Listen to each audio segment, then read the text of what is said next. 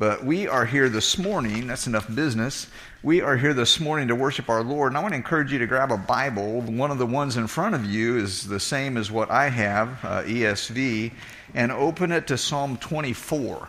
Psalm 24, and what I'd like to do is we're going to read this together. I'll read the first verse, the odd verses. You guys read the even verses together. And maybe in reverence to God's Word, why don't we just stand up and acknowledge Him as the one who is the King of Kings. And actually, this is entitled The King of Glory, a Psalm of David. Psalm 24, I'll read the odd verses. As a congregation, you read the even ones. The earth is the Lord's and the fullness thereof, the world and those who dwell therein. For He has founded it upon the seas and established it upon the rivers. Who shall ascend the hill of the Lord? Who shall stand in His holy place? He who has clean hands and pure heart, who does not lift up his soul to what is false, and does not swear deceitfully. He will receive blessing from the Lord and righteousness from the God of his salvation. Such is the generation of those who seek Him, who seek the face of the God of Jacob. Lift up your heads, O gates, and be lifted up, O ancient doors, that the King of glory may come in. Who is the King of glory? The Lord strong and mighty, the Lord mighty in battle. Lift up your heads, O gates, let them lift up, O ancient doors, that the King of glory may come in. Who is this King of glory? The Lord of hosts, He is the King of glory. Hey, let's read 7, 8, 9, and 10 again. Lift up your head, O gates, and be lifted up, O ancient doors, that the King of glory may come in. Who is this King of glory? The Lord strong and mighty, the Lord mighty in battle. Lift up your head, O gates, lift them up, O ancient doors, that the King of glory may come in. Who is this King of glory? The Lord of hosts, He is the King of glory. So if I asked you, who is the King of glory, what would your response be? Who is the King of glory? He is the King of glory. Amen? Heavenly Father, we bow before you. We acknowledge the truth of your word. But even beyond that, we acknowledge you as the King of glory who has given us your word. And we want to lift up our heads and our hearts that we may hear from you this morning. Different people coming in with different weights of life, different situations in life, and we recognize you as the one to turn to for the answers, for the comfort, for the conviction, for the repentance, for whatever it is that we need to do to respond to you. Have your way in this worship service, we pray. We ask that your Holy Spirit would have absolute freedom from now all the way through the end with everything. Speaking, singing, silence, our hearts, our response, your will be done is what we pray. In Christ's name, amen. Amen. All right, Super Church kids, you guys can go ahead and stand up and take off. And as they do that, I want to invite you to grab a Bible and open it to Genesis chapter 7. Genesis chapter 7.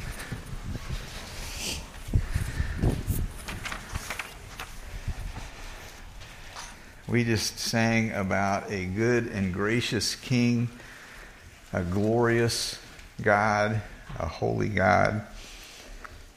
And I'll be honest with you, I have struggled with this message because it is intensely difficult. It's not a fairy tale, and everyone on the planet, save 8 people, and all of the animals, except those that were included in the ark, die. And God takes their life. And He still is a good and gracious King. He is glorious, and He's holy. And it was because sin had become so sinful and evil so prevalent that He said, I'm going to destroy the earth and start over with Noah's family. I've struggled with this one. 3 or 4 weeks, probably a little bit longer, actually. It's been a few weeks, though, since we've been in Genesis, so because of the holidays and things. So I went back and listened to our last two messages from Genesis chapter 6. One was about the evil of mankind being so evil, so bad, that God said he regretted that he had made mankind, would blot out man from the face of the land, but that Noah found favor in the eyes of the Lord. We talked about God and who he is in that message, some of his attributes, his unchangeableness, and yet that with sinful man, sometimes he changes his activities in order really so that he doesn't change his character. The second message was from Genesis chapter 6, verse 9, which stated that Noah walked with God. And aren't we glad that that's the case? That's the biblical testimony that God has given us about Noah. He was a regular person, just like you and I, put his pants on the same way we do, but he was declared righteous by God's standard. We recognize from Hebrews chapter 11 that his was a faith relationship as well. So he was just a regular, normal person. That's the testimony God gives about him. As we mentioned several times as we worked our way through Genesis 6, how evil it was, how the norm for mankind, especially in these last days also, is evil. And we don't have to go too far or listen to too much news to discern that. 2 Timothy chapter 2, verse 1 through 12 says that a mystery of lawlessness is already at work. That was true in Paul's day. How much more true in 2024? A mystery of lawlessness is already at work until the restrainer, the Holy Spirit, is taken out of the way. And then the lawless one will be revealed, and then literally there will be no parameters. It's interesting to think about some of the parallels of the early days of Scripture, especially the Noah story, and how they're similar to some of the days that we live in. My declaration: prisons are overflowing. They're letting people out who have done horrible crimes. Pride abounds, mankind lies, stealing happens, cheating, immorality, or seeking to redefine morality, and we could go on and on and on.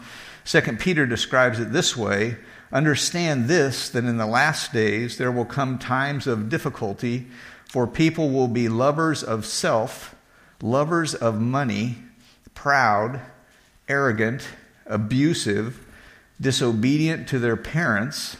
Now, what did we send the super church kids out for?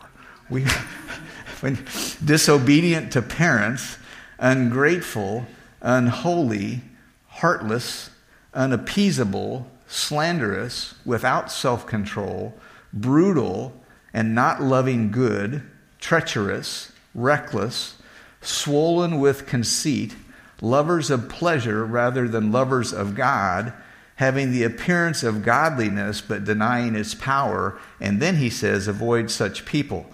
So we can see a parallel in the day that Noah walked, where God said, I'm going to destroy all but what enters the ark, and the days that we live in, and there will be another destruction. There is going to be another judgment. It won't be by water the next time. Just as evil was working in Noah's day and in our day, God was at work in Noah's day, and he is working his plan in our day as well. So we don't have to stand in despair.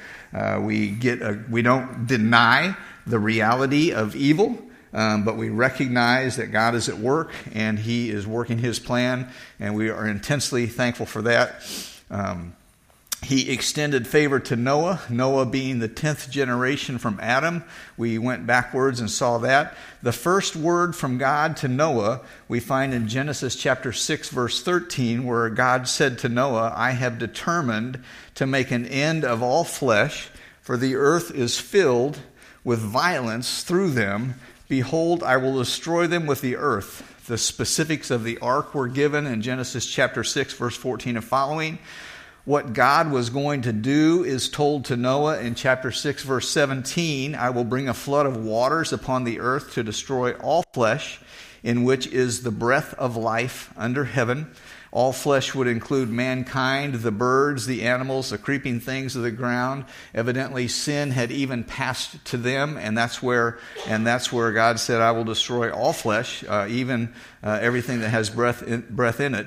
And then in Genesis chapter 7, we have the day of reckoning, and that's today's message. The day of reckoning has come. Do you remember the game of Life? Y'all still play Life, where you spin the dial and you decide, am I going to go to college? And you end up getting a better payday if you go to college, or you just work and you get a little bit more money a little bit earlier because you're working hard, and you go through all the ups and downs of life, and you move your car, and you get your spouse, and you add your kids, and then at the very end is the day of reckoning. And you get certain things for the day of reckoning. How much, what kind of a job you had. You get to sell your kids off. Hey, isn't that, you sell your kids off and get a little bit of money for them. That one's not true, okay? But that's the day of reckoning. Well, the day of reckoning has come in Genesis chapter 7. When did this happen? When God informed Noah in Genesis chapter 6, he mentioned his sons and their wives, verse 18. In Genesis chapter 5, verse 32, this is just kind of how my brain chronologically works through things. In Genesis 5, verse 32, it says, after Noah was 500 years old, Noah fathered Shem, Ham, and Japheth. And so this began after Noah was 500 years old. We can't put a very specific date on it, but we can say between 500 and 600. And so that's how long he had that he was working on this ark. Then the flood came when he was 600 years old. We learn that from verse 11, chapter 7.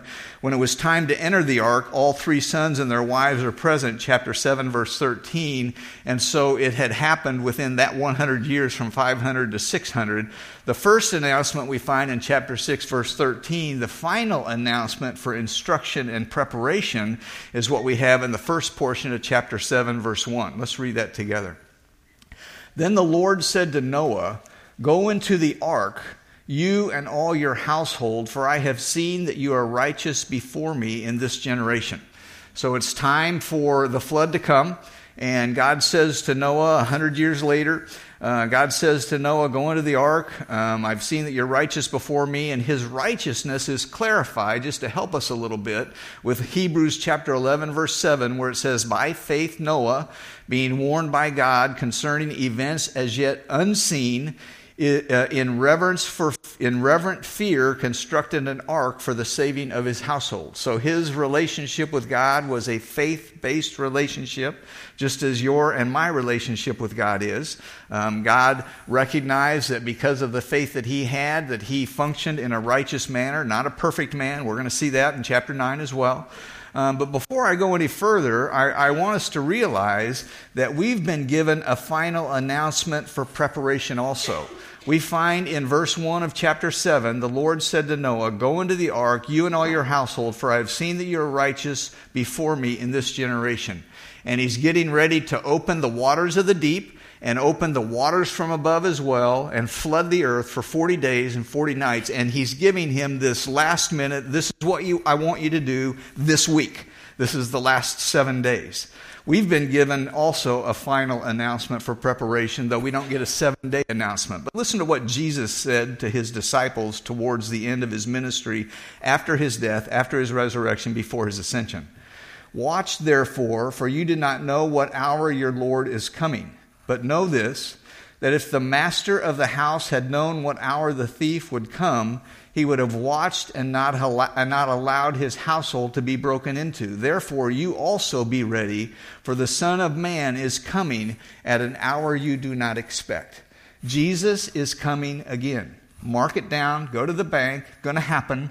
It's Scripture. It's truth. It's in many places in Scripture. And Jesus is saying we need to be watching. So who's watching? I mean, we watch our videos on our phones. We watch our podcasts. We watch the news. Are we watching for Jesus' coming?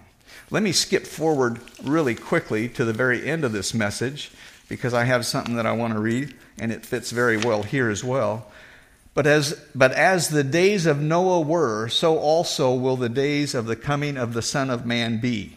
For as in the days before the flood, they were eating and drinking and marrying and giving in marriage until the day that Noah entered the ark, and did not know until the flood came and took them all away, so also will be the coming of the Son of Man. We've been given a final warning also.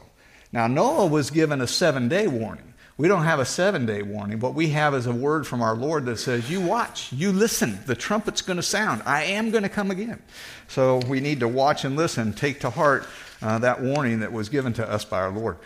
Then the Lord said to Noah, go into the ark, you and all your household, for I've seen that you're righteous before me in this generation. Verse 2, take with you 7 pairs of all clean animals, the male and his mate, and a pair of animals that are not clean, the male and his mate, and 7 pairs of the birds of the heavens also, male and female, to keep their offspring alive on the face of the earth. The fish he didn't take because they were going to be fine. They were in water. The birds could have lived outside of the water for a little while until the water covered everything on the earth, and then they would have nowhere to perch, no food to get, and so he was to take birds as well.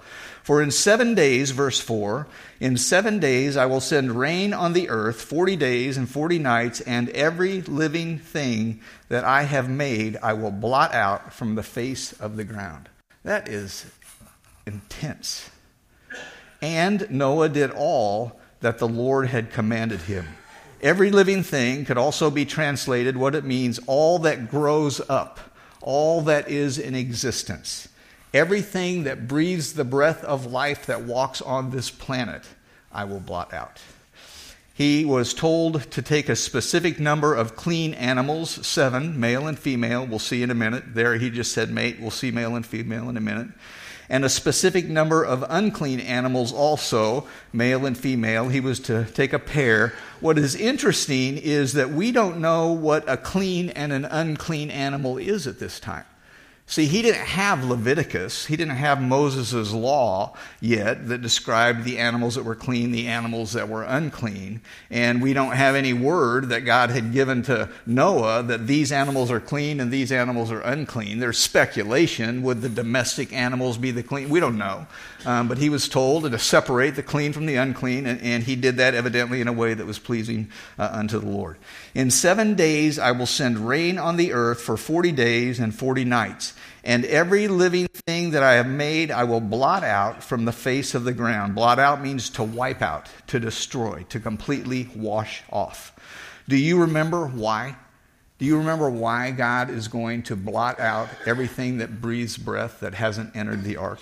Chapter 6, verse 12. For all flesh has corrupted their way on the earth, even the animals, men as well. The thoughts and intents of their heart was always only evil continually, are the words that are used to describe it. For all flesh has corrupted their way on the earth. I've determined to make an end of all flesh, for the earth is filled with violence through them. Behold, I will destroy them with the earth.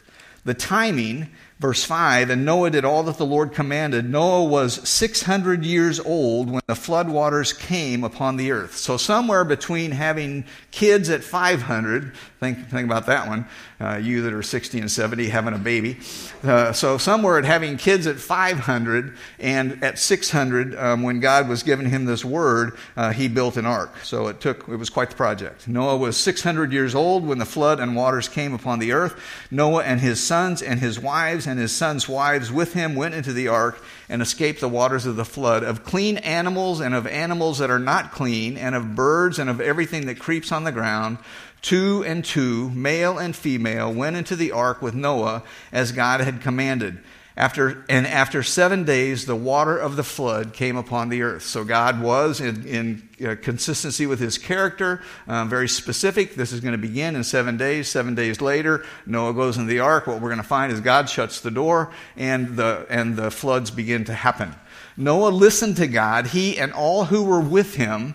Listen to this. Noah listened to God. He and all who were with him were willing to leave their earthly, I'm used to this kind of a lifestyle belonging, in order to enter into an ark that God had given them, the people that they knew, in order to be obedient to God. Listen, in the unseen, in the things that he hadn't experienced, in the things that he had been told by God, but he required a faith response of, I'm going to believe that what you're saying is true. I don't understand this, but I'm willing to do this. Not just him, but Mrs. Noah and the 3 boys and Mrs. Boy's wives as well. All right? They were all willing to do that. If the flood would have been local, and I'm just going to inject some things in here from time to time, if the flood would have been local only and not universal, the complete destruction of the animals would not have been at risk. All they would have needed to do is to take them from place A over to place B, wherever place B was going to be, and the animals would have survived. We're going to find more proof, specifically textual proof, that indicate that it was a universal flood as well,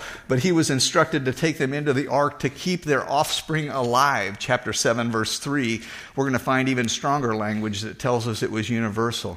People have tried to unprove God's word in about everything that it states. That shouldn't surprise us. In Noah's day, they would have been saying something like, why build an ark? What is rain? What are you doing? He was willing to obey God in the unseen, even though it went contrary to the norm for the day. The time had finally come, verses 11 through 16. Let's read that together. After 7 days, the waters of the flood came upon the earth. In the 600th year of Noah's life, in the 2nd month of the 17th day of the month, on that day, all the fountains of the great deep burst forth, and the windows of the heavens were opened. God's very specific on when this happened, isn't he? Verse 12, rain fell upon the earth 40 days and 40 nights. On the very same day, Noah and his sons, Shem and Ham and Japheth, and Noah's wife, and the 3 wives of his sons with them, entered the ark, they and every beast according to its kind, all the livestock according to their kinds, every creeping thing that creeps on the earth according to its kind, every bird according to its kind, every winged creature. They went into the ark with Noah, 2 and 2 of all flesh, in which there was the breath of life. And so the picture is they were supposed to take 7 pairs of the clean. So 2 by 2, they went in, 7 different groups of them. All right. They went into the ark with Noah, 2 and 2 of all flesh, in which there was the breath of life, and those that entered, male and female of all flesh, went in as God commanded him, and the Lord shut him in. The time had finally come, a very specific time, the 600th year of Noah's life, the 2nd month, on the 17th day of the month, 7 days after God gave Noah the final preparation notification. A very specific method of judgment. On that day, all the fountains of the great deep burst forth, and the windows of the heavens were open. We're going to say a word about that. A very specific people were spared, saved even. After everyone and every animal that was to enter had entered, God shut them in. You know, I was thinking, I come from the 60s, and in the 60s, and I'm sure it's probably true today as well, but in the 60s, we had this thing of if we could just kind of pull away as a commune, if we could pull away from society and get away from government and get away from parents and get away from authority, we could just share all things in common and everything would just be wonderful. They had the perfect commune situation. There were only 8 of them. If it was ever always going to be wonderful, it would be with Noah and his wife and his sons and their wives. But we're going to read chapter 9, not this week, all right? And it doesn't work out that way either, all right? How the flood happened is discussed in commentaries and by scientists, both by Christian scientists and non-believing scientists, some who even acknowledge a flood, at least of some level. Was it miraculous, or was it God using nature to act according to his will? And they'd like to kind of go back and forth on how it happened. I don't know how it happened. What I know is there was a flood. I'm thankful for people that are a lot smarter than I am, and there are some, and if you're inclined to learn about those things, I'm going to recommend a couple of books here in just a minute that you could get a little bit more intense in what you learn. But on that day, verse 11, all the fountains of the great deep burst forth, and the windows of heaven were opened, and rain fell upon the earth for 40 days and 40 nights. And I thought it'd be interesting and profitable if we go back and read about the 2nd day of creation from Genesis chapter 1. Genesis chapter 1 verse 6 says this, God said, let there be an expanse in the midst of the waters. And so we see these waters above, these waters below, and he says, let there be an expanse in here. And then he goes on to call that heaven, not the heaven where we spend eternity, but the heaven like the skies, our earth and the skies. Let there be an expanse in the midst of the waters. Let it separate the waters from the waters. God made the expanse, separated the waters that were under the expanse from the waters that were above the expanse, and it was so. And God called the expanse heaven, and there was evening and there was morning the second day. So when we read that he opened the fountains of the great deep, it didn't just rain from above, the windows were open and the water came drenching down. It also came up from below. And so it was the earth being plummeted with water from below and from above for 40 days, every minute of every hour of every day for 40 days. All right? It's also significant, I think, that we see what it says in Colossians about our Lord. Our Lord, Jesus, is the image of the invisible God, the firstborn of all creation, for by him all things were created, in heaven and on earth, visible and invisible, whether thrones or dominions or rulers or authorities, all things were created through him and for him, and he is before all things, and in him all things hold together. So Jesus, who created and holds all things together, all he had to do was say, flood it, and that thing is going to flood. The waters from below are going to come up, the waters from above are going to come down, and that's what we find happening. There are specifics that you might want to look into if you choose to do that. For me, God might have used the natural to work his perfect timing 7 days from now after he talked to Noah. That's fine. I don't have a problem with that. It's more than I can understand, to be quite frank with you. Or he might have used the supernatural. The one who holds all things together might have said, let it begin, and the bursts of water begin. And the windows of heaven were open, and both sources flooded the earth with an unimaginable force of water for 40 days and 40 nights that covered all of the mountains up to 18 cubits. And we'll read that. You remember what a cubit was? It kind of goes from here to here, which is 18 inches or 20 inches. And it was 18 or is 20 inches, about 20 of those above those mountains. He could do that. After all, he spoke all things into existence in earlier. A donkey spoke to Balaam in Numbers 22. Donkeys don't speak English or Hebrew or whatever it was that he spoke at that time. Sarah was beyond childbearing age, and she was able to get pregnant and birth Isaiah. Jesus saw Nathanael under a juniper tree before the actual event happened because he's all-knowing. He rose from the grave. He transferred his righteousness to Jerry when I believed that he died on the cross for me and to you as well. He's a miracle-working God. He's going to exchange our earthly bodies for heavenly ones. I believe it. I don't even care how he does it. I'm not saying it's not important. I just already believe it. I don't think Noah knew how God was going to destroy the earth, even though it had something to do with water because he was building an ark. He hadn't seen it before, but he believed it. And he did what he did, and because of it, he was considered righteousness. For me to believe God did this, it's not difficult. It's very easy. But it's sobering to think that God took the life of everything that breathed on the earth except for the 8 and the animals that were in the ark. That's how evil it had become. That's how holy he is. If I were seeking to disprove the Bible or God, this would be a good place to focus my attention.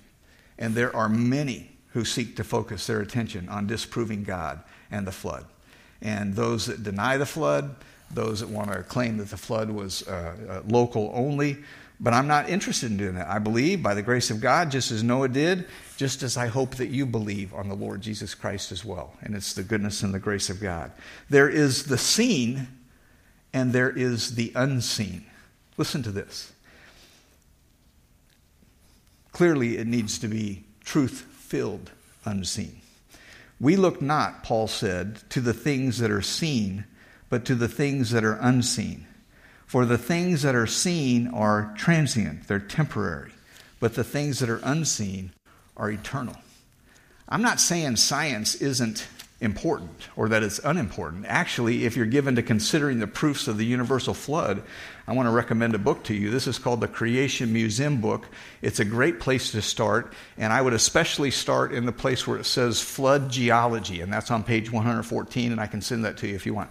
I have 2 copies of this. They're on the front pew. You're welcome to help yourself to these and peruse through them and then bring them back so somebody else can do it. However, we've got 14 or 15, maybe more copies floating around our church because all of the teenagers that went to the Ark Adventure got a copy of these also.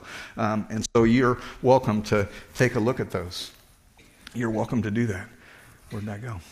There are other individuals that you could read if you're interested in some of the details that are faith-based. Arthur Pink, Henry Morris. I thought of another one. Dwayne Gish is another one. Ken Ham and all of the resources that he has as well, if you want to get into the scientific aspect of it. But Scripture says that it happened, and I believe it. Verse 13. On the very same day, Noah and his sons, Shem, Ham, and Japheth, and Noah's wife and the three wives of his sons with them entered the ark. They and every beast according to its kind, and I want to talk about what a kind is. They and every beast according to its kind, and all the livestock according to their kinds, and every creeping thing that creeps on the earth according to its kind, and every bird according to its kind, every winged creature, they went into the ark with Noah, 2 and 2 of all flesh in which there was the breath of life, and those that entered, male and female, of all flesh, went in as God had commanded him. We're not told if Noah had to go out and corral these animals or not. That would have been an overwhelming task. Might have happened. He had 3 strapping young boys and 100 years to do it, so I guess you could build an ark and gather animals in 100 years. I don't know. We're not told if that happened or if God just brought them. It just says they, all of the species according to their kind, went into the ark with Noah, 2 and 2 of all flesh in which there was the breath of life. And I wanted to say something to us about the number of animals, and I'm bringing this from Ken Ham, who is an Australian man who's done an incredible work. Page 28. And this is what it says. Imagine the earth as it was before the flood. Guided in pairs, thousands of creatures flood into the ark. There are perhaps millions of species worldwide, but only select representatives of each land-dependent, air-breathing kind are sent. And he says approximately, how's this for an approximate number? 6,744 approximately animals assembled inside. Most are small, young, and easily kept. These chosen animals will establish their kind in the new world. And the idea is that a kind, it would be the canine kind, or the ape kind, or the reptile kind. And he didn't need a Pomeranian and a Great Dane and a Lab. He just needed 2, or actually brought 7, from the canine, 7 pairs, from the canine kind with the DNA capability of being able to reproduce in a miraculous God-given way as well. And so he mentions that. Let me read that. I wanted to read one other thing. What is an animal kind? An animal kind, or a baramin, from the Hebrew word created and kind, is a group of related animals not related to any other animal. The study of created kinds is called baraminology. And so the idea is that a bird kind is not related to a dog kind. So they needed the 7 pairs of clean bird kinds. The dog kind is different, and so they needed the 7 pairs of dog kinds. The dog kind is not related to the horse kind. The horse kind is not related to the ape kind. And if you're interested in seeing the different kinds that he likes to present, I want to invite you to take one of these books as well. They went into the ark, verse 15, with Noah, 2 and 2, all of the flesh, all flesh in which there was a breath of life, and those that enter, male and female of all flesh, went in with as God had commanded him. And the Lord shut the door. I don't know if Noah didn't think of hinges. They did have metal back in that day.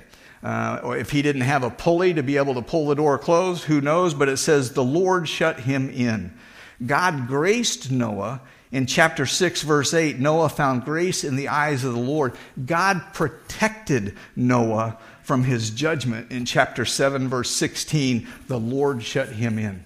And I find that very true of us as well. We're not Noah. I understand we're not Noah. We're not in his situation. I get that. But if you know him, he has graced you and he has protected you as well. If you're genuinely born again, you are genuinely born again, and he has given you the down payment of eternity by the Holy Spirit that he has given us to dwell within us.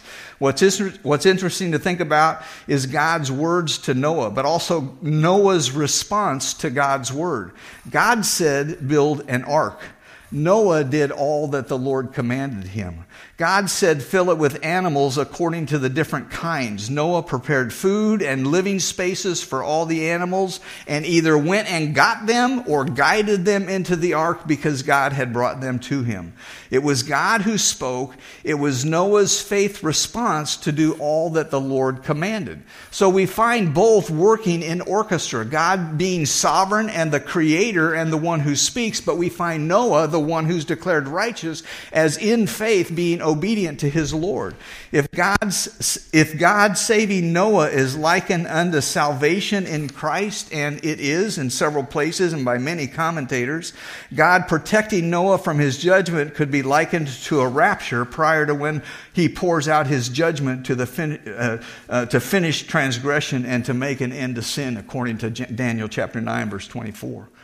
Now the flood, verse 17, was on the earth for 40 days. The waters increased, lifted up the ark. It rose high above the earth. The waters prevailed and greatly increased on the earth, and the ark moved about on the surface of the waters.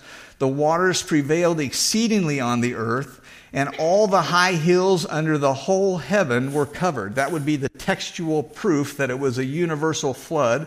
All of the high hills under the whole of heaven were covered. The waters prevailed 15 cubits upwards, and the mountains were covered. Verse 21. And all flesh died that moved on the earth, birds and cattle and beasts and every creeping thing that creeps on the earth, and every man. And that's why I have a hard time. This one did pretty good. This one is kind of medium. And this one is just a party on the ark. The ark was not a party. Everything that was breathing died. That's sobering. And Noah would have known many people who died. And thinking, we want to say innocent animals, but evidently they weren't either, because they had become violent also because of sin that had come into the earth. We have to be careful. I get Bible stories with our kids. I get that. That's good. That's a good thing. We want to make sure they're truth-filled Bible stories. And can I suggest from a pastor's heart that a story Bible is a story book, not a Bible? You need to really be careful. It's a book that has stories about the Bible, but the Bible is the Bible. We don't need to dumb down God's word. We don't need to do that. We need to raise up our children, not dumb down his word. Okay, that's enough of that soapbox. But it is. And all flesh died that moved on the earth, birds and cattle, every creeping thing that creeps on the earth, and every man, all in whose nostrils was the breath of the Spirit of life. All that was on the dry land died. So he, God, destroyed all living things which were on the face of the ground, both man and cattle, creeping things, and birds of the air. They were destroyed from the earth. Only Noah and those who were with him in the ark remained alive. And the last verse is, and the waters prevailed on the earth 150 days. And I want to finish with this point, and it's not all that quick, but it's not all that long. God's judgment and wrath upon evil compared with his grace and his goodness. Genesis 7:21 is one of the most sobering passages in Scripture. It is not a fairy tale. It is absolute truth. It's not cute book material. Noah and his family surely thanked God for his favor. Likely they mourned the death of others they knew and the life that they lived and probably liked and enjoyed to some level. Everything that was on the face of the earth, verse 23, died. Verse 22 says, all in whose nostrils was the breath of life, whose nostrils was the breath of the Spirit of life, all that was on the dry land died. Verse 23, so he destroyed all living things. Very sobering, very sobering. We don't get to pick and choose what we enjoy about God and focus on that. And honestly, I see a lot of that in the conservative, genuine church today. We pick and choose what we like and focus on that. We don't get to do that. Genesis 7 is in there also. That would result in an unbiblical, skewed view of him. And it concerns me these days. He is righteous, completely righteous. He's the righteous judge, it says in 1 Thessalonians chapter 1, verse 7. Listen to this. When the Lord Jesus, this is still future. This is what we're watching for. This is our 7-day warning. When the Lord Jesus is revealed from heaven with his mighty angels in flaming fire, taking vengeance on those who do not know God and on those who do not obey the gospel of our Lord Jesus Christ, these shall be punished with everlasting destruction, that would be hell, from the presence of the Lord and from the glory of his power when he comes in that day. And he continues on. And note that his final judgment is based on what a person has done with Jesus Christ and the gospel. It isn't how religious I am. We talked about that in the Next Steps class this morning. It's what have I done with Jesus? And is it just in my brain, or is it like Noah's that I believe God and I'm going to do what it is that he tells me to do? That's a picture of genuine faith. And then it says in Romans chapter 2 that God will render to each one according to his deeds. And when he does, it will be, it says, without partiality. You don't get a break because you're part of this family. You don't get a break because I know your cards got dealt a little tough in life. No breaks, no breaks. Without partiality. What did you do with Jesus?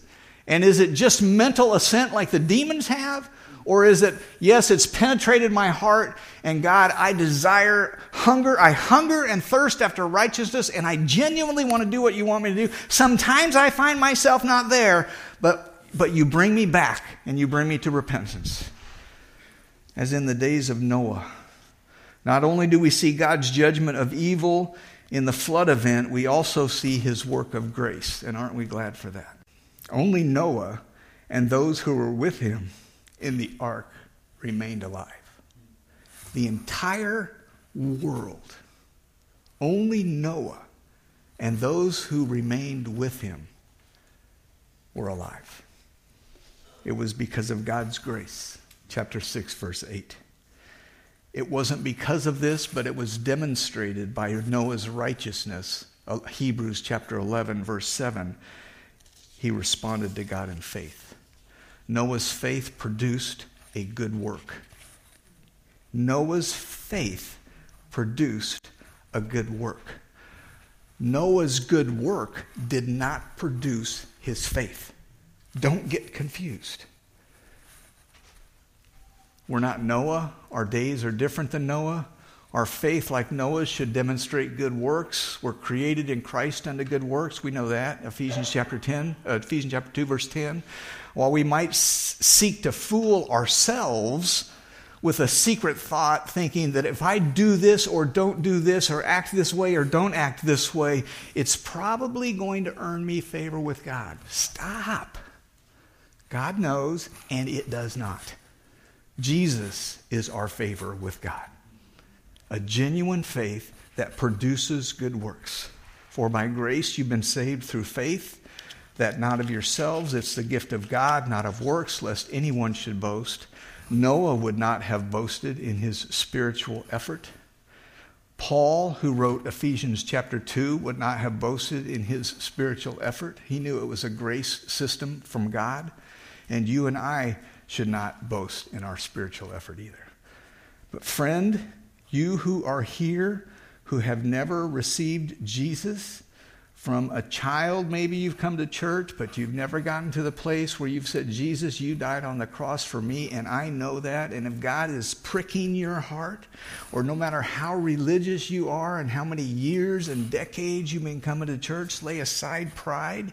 You must be born again. As in the days of Noah, so will be the coming of the Son of Man. For as in the days before the flood, they were eating and drinking, marrying, giving in marriage, until the day that Noah entered the ark and did not know until the flood came and took them away. So also will be the coming of the Son of Man. We have the 7-day warning. Jesus said, watch, I'm coming. You don't know when, but I'm coming. Believe on the Lord Jesus Christ. And if you haven't believed, it would believe today.